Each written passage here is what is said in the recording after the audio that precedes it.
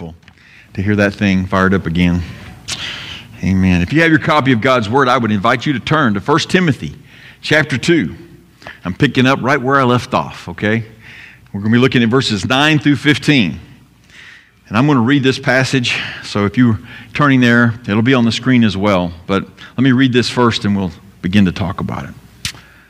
Also, the women are to dress themselves in modest clothing with decency and good sense, not with elaborate hairstyles, gold, pearls, or expensive apparel, but with good works, as is proper for women who profess to worship God.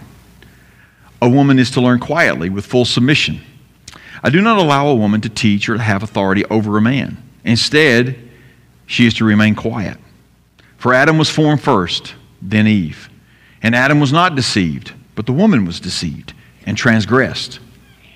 But she will be saved through childbearing if they continue in faith, love, and holiness with good sense. Let's pray. Father, you put this here, and it's directions, it's instructions for those of us who call ourselves children of God, those of us who follow Christ, those of us who have professed faith and walk that way. Help us this morning, Lord, as we walk through this to discern the truth that's here, to put the rhetoric and the hyperbole that's in the world out of our minds and look to this passage for what you want us to have and learn. In Jesus' name I pray. Amen. So, this is going to sound more like a Mother's Day sermon than you would expect in June. This passage is really easy to explain at face value. It really is. It's really easy to explain, but it's very hard to accept some of the teachings in this passage in today's world, in today's culture. There's been much, and I mean much, written on its implications. And hard hearts kind of reject exactly what it's teaching here. But I want to caution you, the word hermeneutics, meaning how do we interpret Scripture. I want to caution you that hermeneutics, sometimes we need to make sure we're reading this the right way. We don't need to read too much into it, and we don't need to take it too vaguely, okay? God put it here for a reason. Now, giving you back a context of 1st and 2nd Timothy and Titus, these are pastoral epistles. Paul wrote these after he got out of prison in Rome for the first time. Basically, these are letters after Acts 28 in your Bible. So he was released from prison and he was beginning to do church planting. He wrote to these guys, Timothy and Titus. They were pastors in particular areas. Timothy was a pastor in Ephesus. And the reason Paul's writing is in chapter 3, verses 14 through 15. I write these things to you, hoping to come to you soon, but if I should be delayed, I have written so that you will know how people ought to conduct themselves in God's household, which is the church of the living God, the pillar and the foundation of truth. So these are instructions for us. We are the church of Jesus Christ. We are the house of God now in this time. We are the people. So he's writing to Timothy in Ephesus, and Ephesus was a very major town in the Roman culture. 250,000 plus in a population. It was considered the mother city of Asia. It had the temple to the Greek goddess Artemis, which is also the Roman goddess Diana, which some of this female goddess thing may have actually had some part to play in some of the things that Paul is correcting in this letter. We don't really know. But Paul gives Timothy God's plan for how women can function in the church. He's given them direct plans. He's given them God through Paul is given those things. God has designed women for specific roles and purposes in His church. We need to remember that no one is more valuable. And I'm going to say that probably over and over. What roles, what positions, what purposes does God allow and restrict for women in the administration of Christ's church? The list is really actually kind of short of what women can and can't do. Okay? We're going to look at that. God calls women to serve the church by three distinct actions. Paul here puts in here three distinct ways that they can serve the church. Now remember, it's God's worship, it's God's truth, and it's God's creation. That's kind of where what we're going to hit on in this passage. So first of all, point number one, be proper in God's worship. That's what Paul is writing to the church and to Timothy right here, verses 9 and 10. Let me read them again to you. Also, the women are to dress themselves in modest clothing with decency and good sense, not with elaborate hairstyles, gold, pearls, or expensive apparel, but with good works, as is proper for women who profess to worship God. You know, we read this passage, and if you've read it very often, usually the first thing you focus on is all the knots. We always are gravitated, humans, to the negatives. The knots. What does this say I can't do?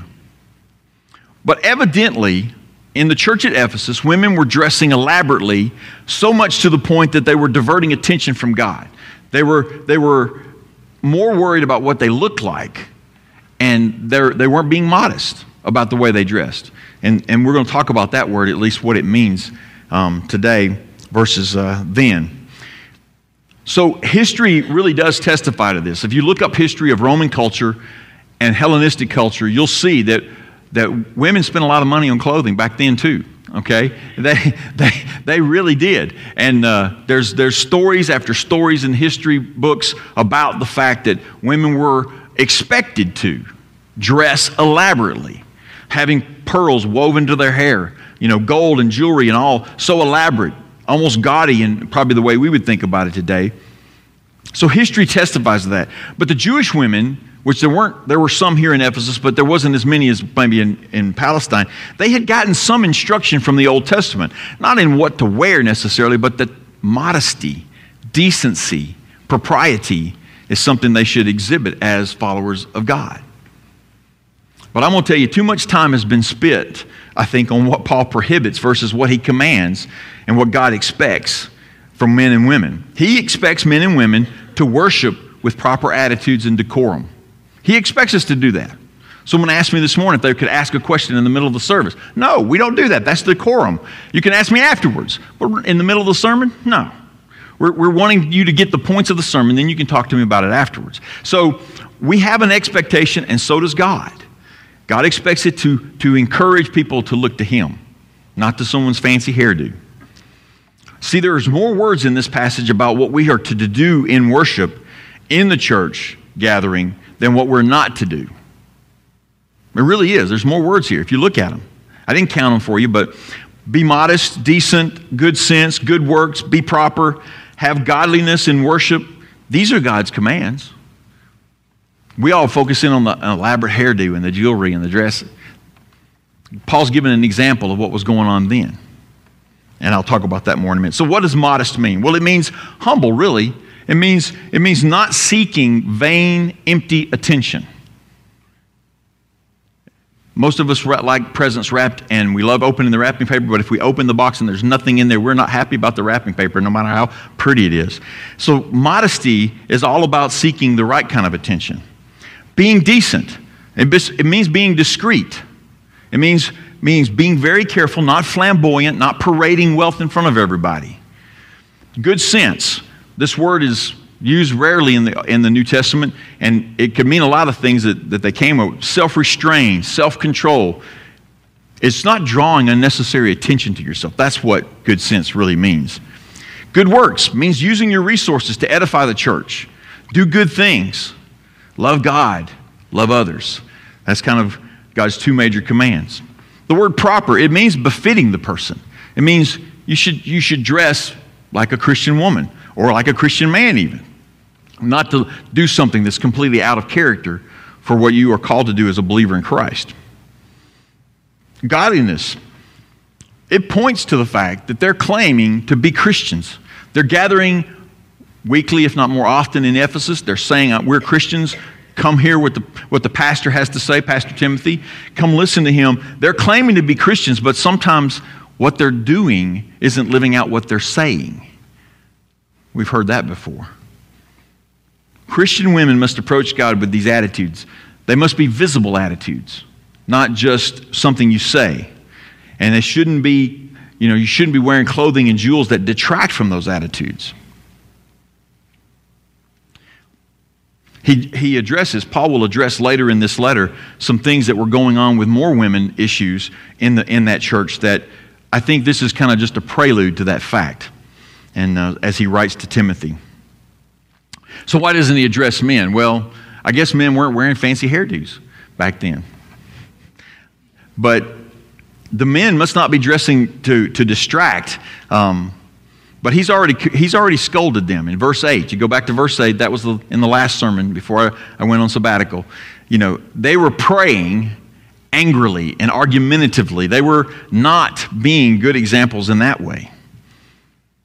So, ladies, you have no more restraints on you than the men do. You have no more responsibilities. Worship God with these attitudes in your heart. That's the point. That's the point of here. Men and women must be proper, decent, reverent in the worship of our one God that Paul had mentioned in verse 5. But God has Peter write about this too. If you know anything about Peter from the stories, it's kind of interesting that he would talk about this, but God has him write it. In 1 Peter 3:3-5, he points to how valuable a woman is to God. Listen to what he says. Don't let your beauty consist of outward things like elaborate hairstyles and wearing gold jewelry or fine clothes, but rather what is inside the heart, the imperishable quality of a gentle and quiet spirit, which is of great worth in God's sight.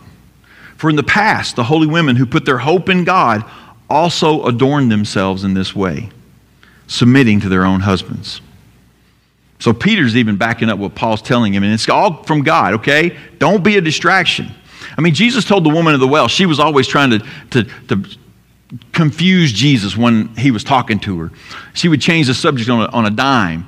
But he told her, he says, it doesn't matter where you worship, it doesn't matter who you are, and it doesn't matter what you wear. You're going to worship God from the heart, in spirit and in truth. And this woman at the well was always trying to, pit the Jews and the Samaritans, and she was Samaritan, and so, but Jesus went straight to the fact that we're going to worship in spirit and truth. That's what God is wanting from us. Now, applying these two verses have been taken way out of control. If any of you from a fundamentalist background, you know how staunch they got about hem lengths on skirts and all kinds of stuff. The applications have gone too far and too wide at times. This does not prohibit you from wearing nice clothes or jewelry or having a hairstyle that you like. This doesn't prohibit you from that at all, okay? These obviously, at this time, in this present time, was being used and it was distracting. It was violating the proper attitudes in believers that Paul wants them to think about.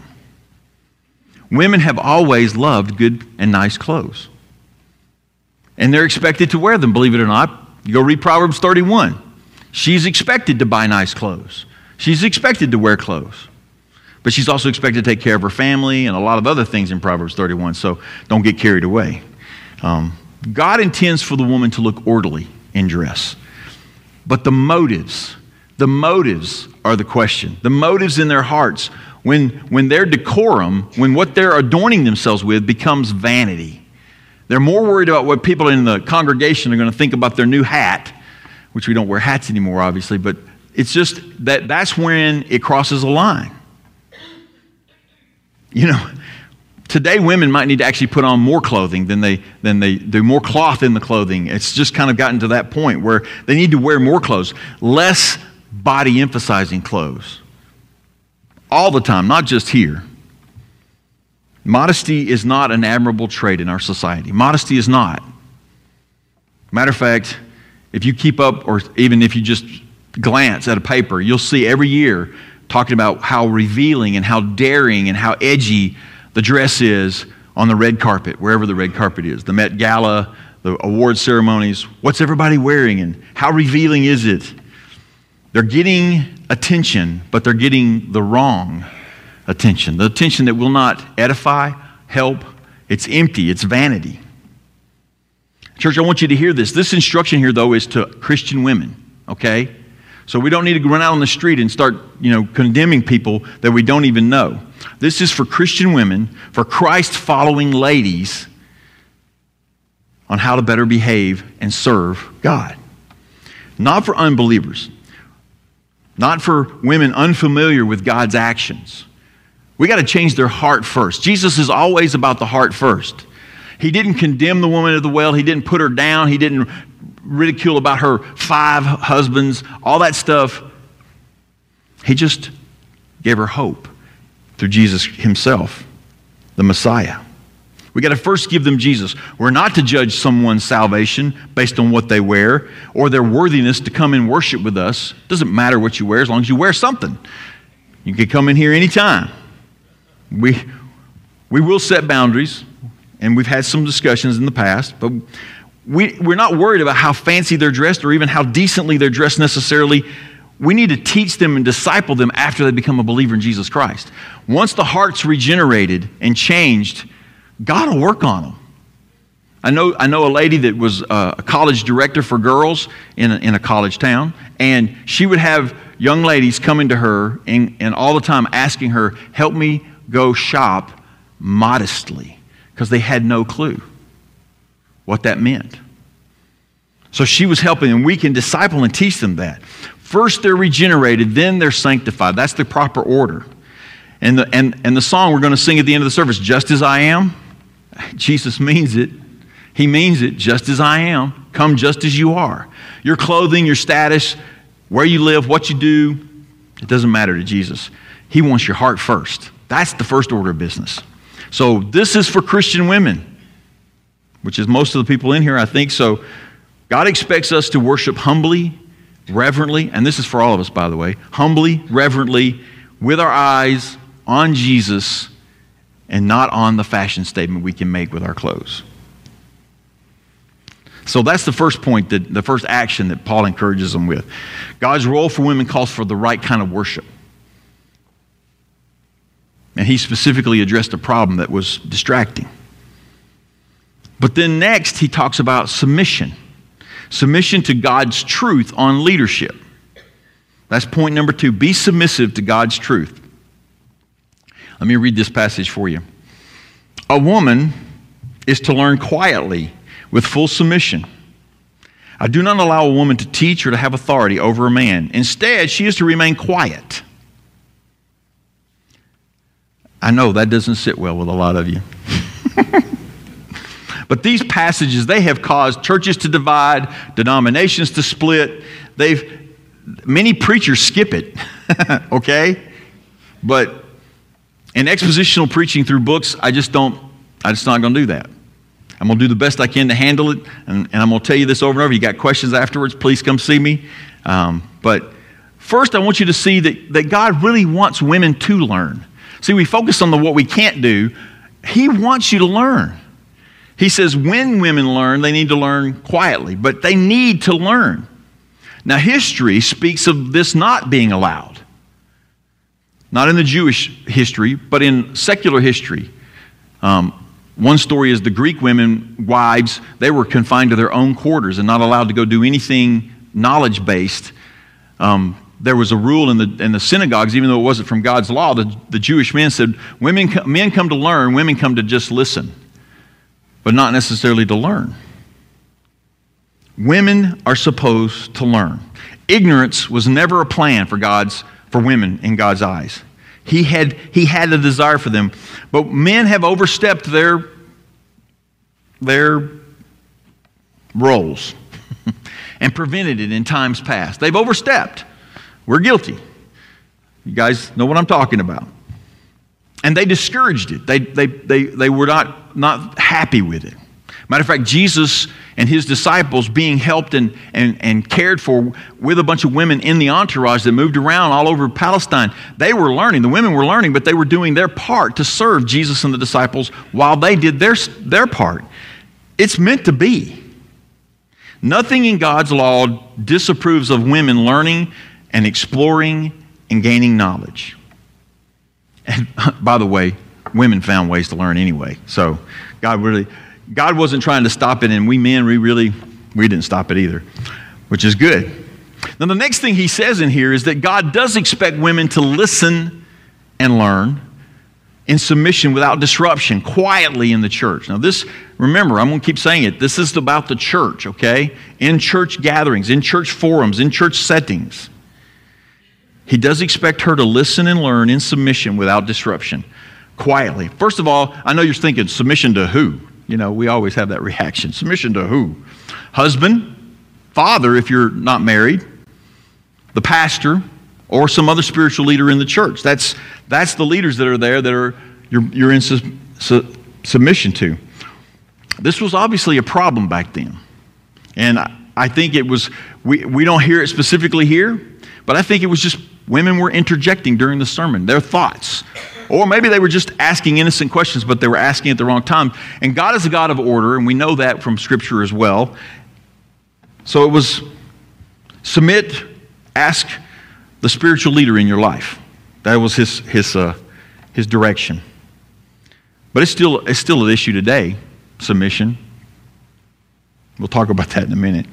But this submission also in this scripture, it carries kind of a tone of ensuring that women are learning under the watch of an overseer, of a pastor, of some male spiritual leadership.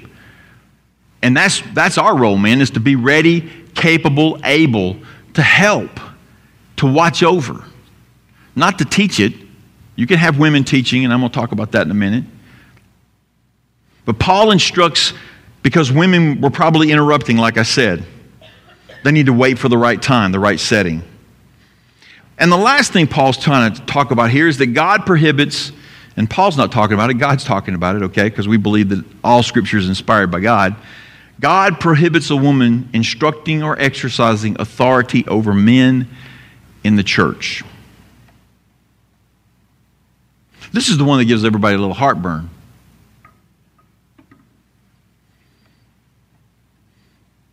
But this is God's order. This is God. I'm not telling you anything His Bible's not saying. This is His order, His truth, His church. Male leadership, like male headship in the family, that's His plan. That's His plan. Now, I'm talking about spiritual authority, okay? Many of us have had female bosses. I had several in the military. That's not what we're talking about here. This is in the church. This is in the confines of the body of Christ. So I don't want you to interpret this as women are inferior. That's why they can't be in charge of men. They're less valuable to God. That's not what it's saying. I'm trying to get you to focus on the positives here. God wants you to learn, but He has a way He wants you to learn. She has a God-given purpose.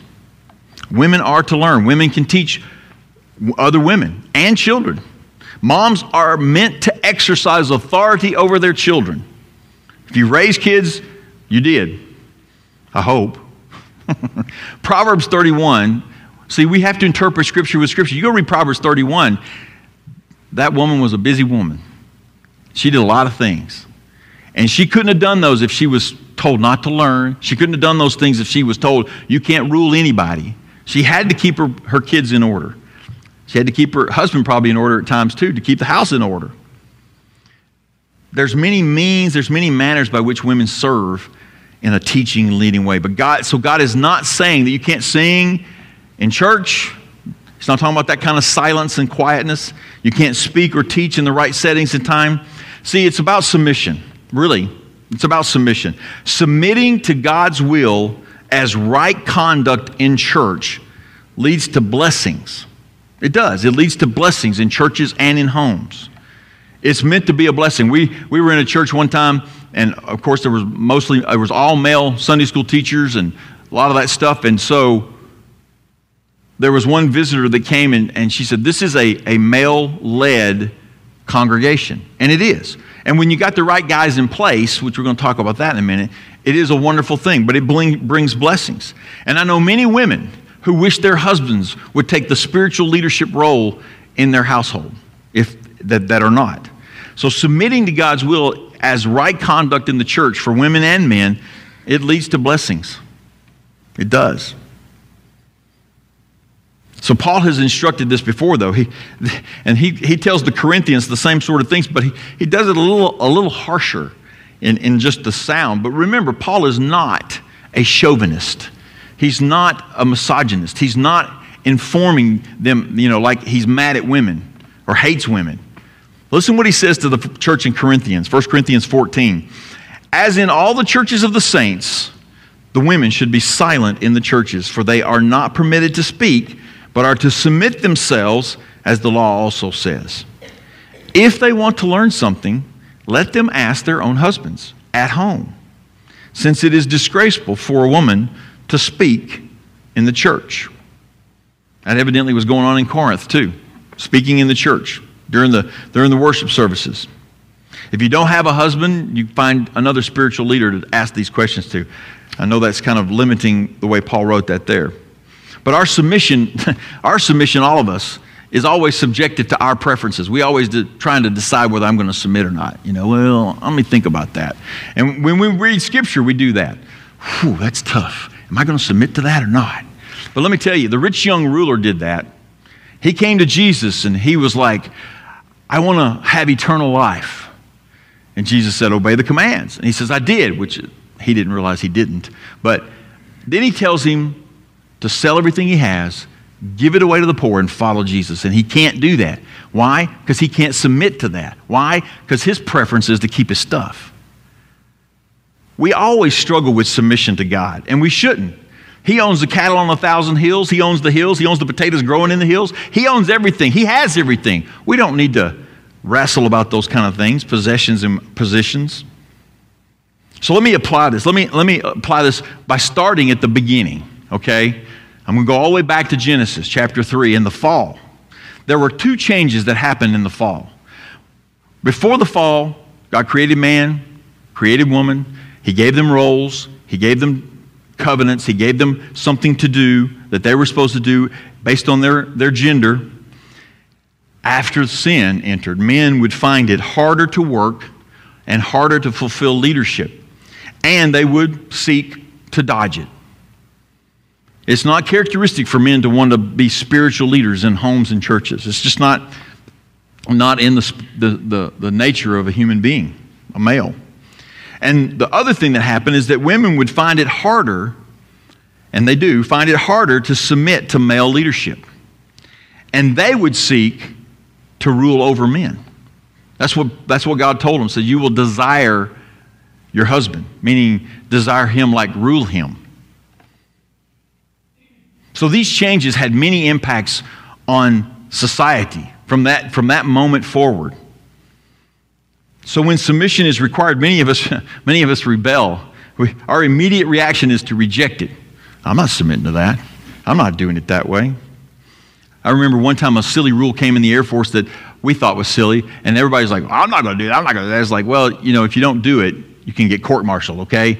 So we wound up doing it. But we fight, and we wiggle, and we squirm, and we look for loopholes. We look for ways to get out of it, to not submit. Oh, that was cultural. That was this, or that was that.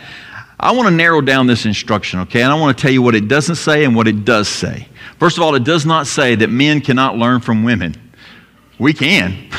I can testify to that. We can learn from women, but not in the formal teaching setting of the church. It doesn't say women can't be leaders. It doesn't say women cannot give advice to men. It doesn't say that women are inferior. It doesn't say that women never get wisdom from God. It doesn't say any of that. It doesn't say any of that at all. This is what it does say. Women cannot teach men, lead men, exercise spiritual authority over men in a church. That's what God wants. Not to be vocal, not to express questions in church forums, not to make yourself noticed that way. He says to be quiet. Well, how quiet should she be? Well, I have a feeling there was a lot of outbursts in this church. Don't vocalize questions or thoughts during the pastor's sermon, or try to usurp his teaching by asking or telling someone, it doesn't mean that they need to go to the pastor if they're confused. Maybe that's some of the stuff that was going on. Now, this is a little side note, ladies. Some men are not good leaders. I know you're going, duh. Some men are not good leaders. Well, I'm talking spiritual leaders, okay, too, mostly. They may be even bad men, okay?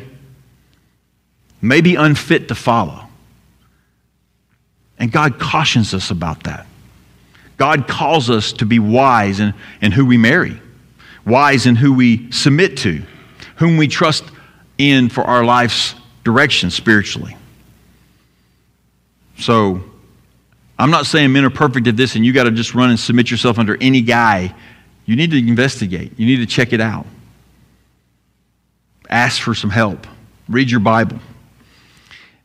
Now, if you have, ladies, and any of you, if you have any questions after the service, I'll be glad to answer any of your questions. I can't cover all the caveats. There's a lot. Like I said, a lot's been written on this. But I would also tell you this, ladies, if you're married, encourage your husband. No nagging. There's a difference. Encourage your husband to be the spiritual leader. Point to opportunities where you would like to have some help spiritually. Give him a little nudge. It matters. It mattered in my life. It mattered in my life. When I was chasing pilot training and pilot qualification, I was on my own, doing my own thing. And my wife, Angie, just patiently pointed to a few things, and God got a hold of me. There are many stories in the Bible, too. I know many of you sitting there going, Deborah. You're thinking of all these stories in the Bible of women in charge, women who were vocal, women who were seeking knowledge. Well, I'm not going to cover them. I'm not going to talk about them. I just will say this.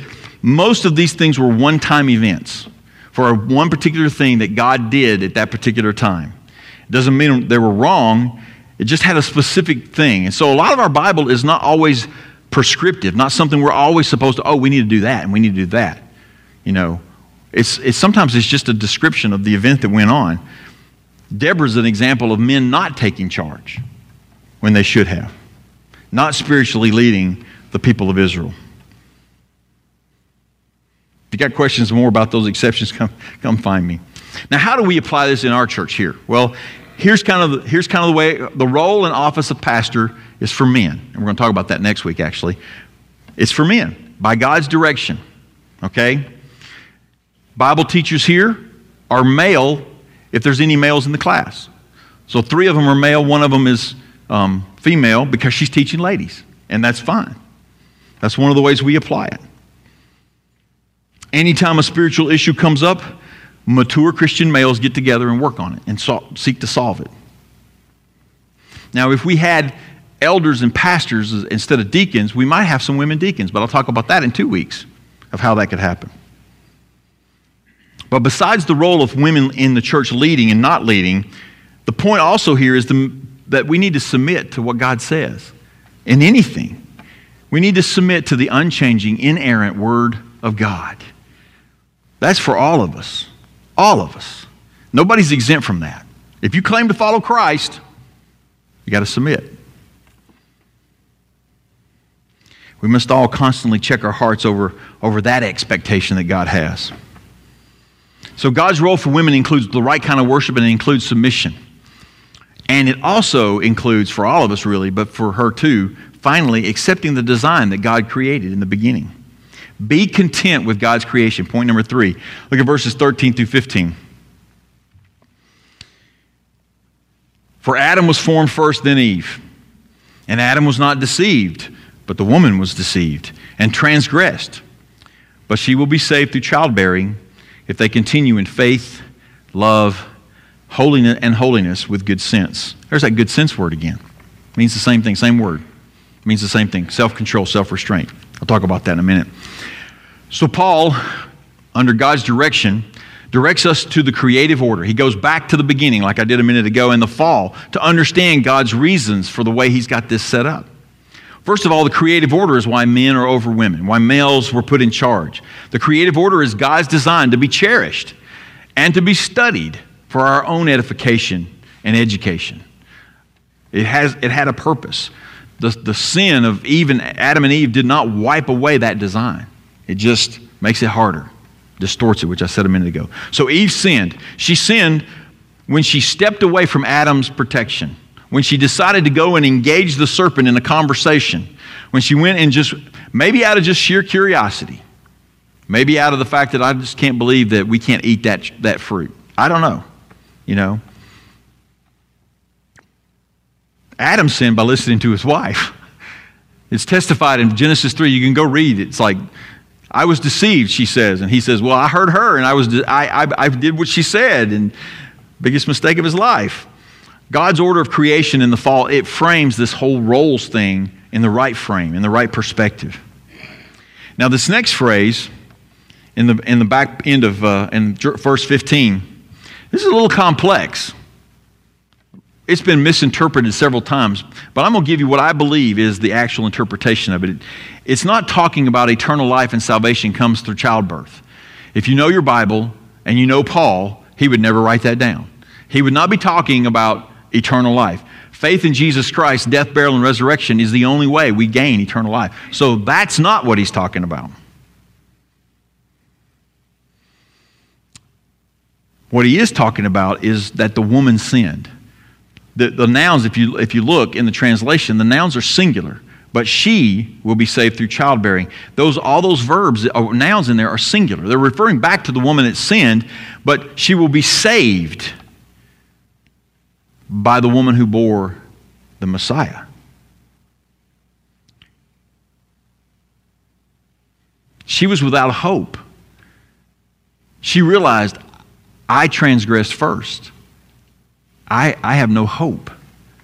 But in the promise and in the cursing that God did against him, he said, from the woman will come an offspring who will crush the head of the serpent. That's Jesus. That's the first prophecy about Jesus Christ right there. That he will come and he will live and he will die and he will crush Satan's head. So she had no hope until the offspring of Mary came along. Her sin would then be forgiven. Her soul would be preserved by Jesus. See, Jesus' birth came at the right time. From a woman to be the Messiah that all humanity needs. That's the childbearing that saves. Mary carrying Jesus. It's an honor and privilege, though, for women to bear children. It is. If they choose. It's one of the unique roles women have, regardless of what the media is saying out there. But I'll take a moment to say this. A baby never ruined anybody's life. They ruined their life, and they're blaming it on the baby. So it's usually the other way around. Most time it happens where the parent ruins the baby's life. Well, that's another topic for another day. But God used that honorable ability of childbearing to bring the Lamb of God into the world. Because the only way we can be saved is by the blood of Jesus Christ. He came as a ransom for our sin. Go back to chapter 2, verse 6. He came as a ransom for our sin, to pay that debt. We sung about that in the song. The man hung upon the cross, his sin, my sin upon his shoulders. So Paul's pointing to the birth of Christ that saves us. And this fact alone puts women at a crucial function of humanity. Humanity wouldn't exist without women. We would have gone the way of the dodo. Without her, we cease to exist. And in the 4 actions at the end of the verse, he talks about eternal life. That's really where it comes from. Not by our own actions, but by what God does for us. Faith, he starts out with. Faith. And we know that faith in the death, burial, and resurrection of Jesus Christ for our sins, that produces eternal life. That produces in us a new heart. That creates a new heart in us. And with that new heart, we can now pursue these other 3. Love. Loving God and loving others rightly is only by the power of Christ in our souls. You cannot love correctly without God in your heart. You can look like love, and the world has distorted that word quite a bit.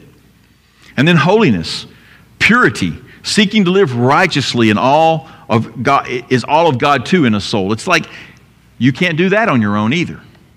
The Holy Spirit in you because you believe in Jesus Christ. That's the power. That's the power to live correctly. And then good sense. Like I said, same word in the Greek. Self-control, self-discipline according to Christ's commands. Those are the things that show up in a saved soul. And God expects believers to trust His design, respect His order, and follow His Son for salvation. That's God's expectations. That's not something Paul's inventing here or the church has invented. Salvation only comes through Jesus Christ. Paul uses the Creator's plan for the Corinthians as well. He's in his letter to them, first letter to them, he writes again about the fact that the man came first. So too, woman is the glory of man. This is in 1 Corinthians 11, by the way. For man did not come from woman, but woman came from man. Neither was man created for the sake of woman, but woman for the sake of man. That's back in the garden. She was created to help him. In the Lord, however, woman is not independent of man, and man is not independent of woman. For just as woman came from man, so man now comes from woman. And all things come from God. It's just the way his order is, and it's a good order. You know, since Darwin came along in the mid-1800s, creation has been debated. All kinds of, how was this created? How was the world created? It has all kinds of debates out there, but most people just, they'll walk out to their apple tree and pick a fruit, and they never ask a question, well, where did this come from? Is it safe to eat? You know, we accept fruits and plants and animals even as they are. But when it comes to the role of genders, we really get in a tiff over that. We get all huffy about it. It gets questioned at every turn. It even gets, as we see today, perverted, but it's been perverted before. This isn't the first go-round of the homosexual movement.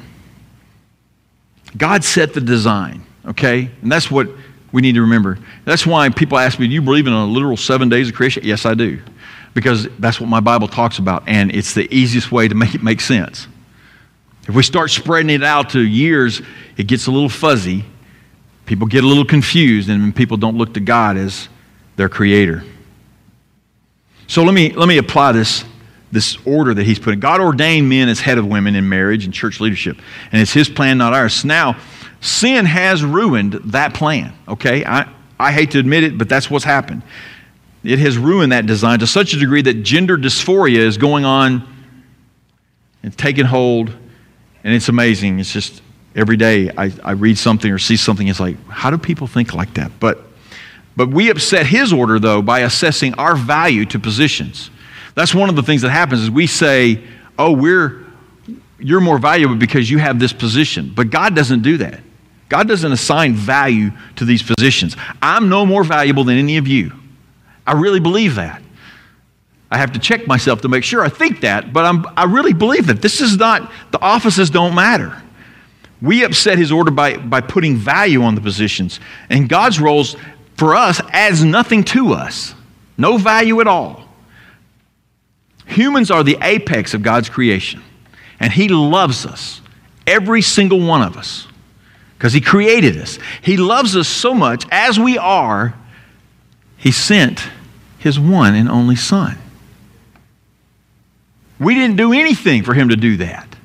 We had no self-worth or value that would convince God to send Jesus, his only Son, to die on a cross for our sins. There's nothing out there that convinces him of that. Our positions don't carry any value. It's just the roles that God has given us. And in the church, God reminds us of the garden. He loves to remind us of that, what it was like. So we can see, when we look out there, we can see the toll that sin has played on our society and on people. Some of these things that the world chases has ruined people's lives, and yet they won't stop chasing it. They're convinced it's going to eventually someday pay out, I guess. So I pray for them. I want to help them. God tells us in his word to accept the how, the when, the why, the what, and the where of his creation. And that still applies. Even after sin corrupted it, he still wants us to accept it the way he designed it. So we need to follow his advice in Scripture, okay? That's as simple as it is. We need to follow his advice. Seek out good counsel on fellowship. Pray over these things. And if you become in doubt or confused about your roles and purposes, pick up your Bible. Don't pick up a newspaper. Pick up your Bible. Read it. Pray over it. And listen for his truth. And if you want more help, talk to someone. The order is good. And we need to be content with it as believers in Jesus Christ. So in summary, Paul addressed some problems that were in Ephesus. Yet he gave some distinct actions that apply for us too, okay?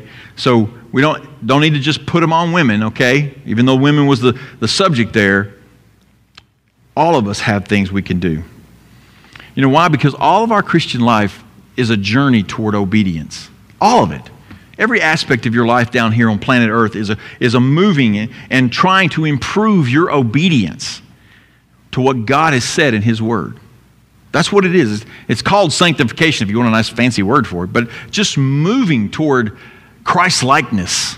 That's our goal. And so you're going to run into these kind of battles. You're going to see these kind of things. And submitting to His truth is an everyday battle. I'm telling you, sin constantly barks at the door. Hey, let this happen just once. Oh, you can get by with that. One little thing. He's always trying to convince you to do one little thing so that you can not obey God. But God calls us to trust His Son and His Son's salvation, to trust it completely for our eternity as well as for our life now.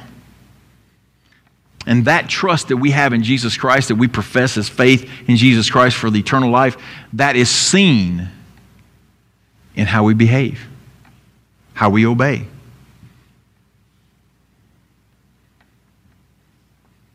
There was an apostolic father way back in 1st or 2nd century, and he said, you can tell they're Christians by the way they love each other.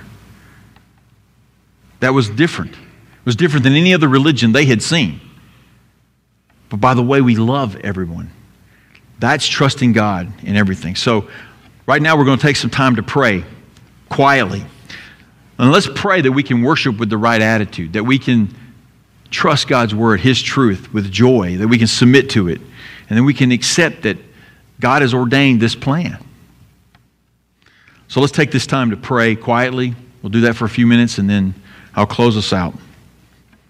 So let's pray.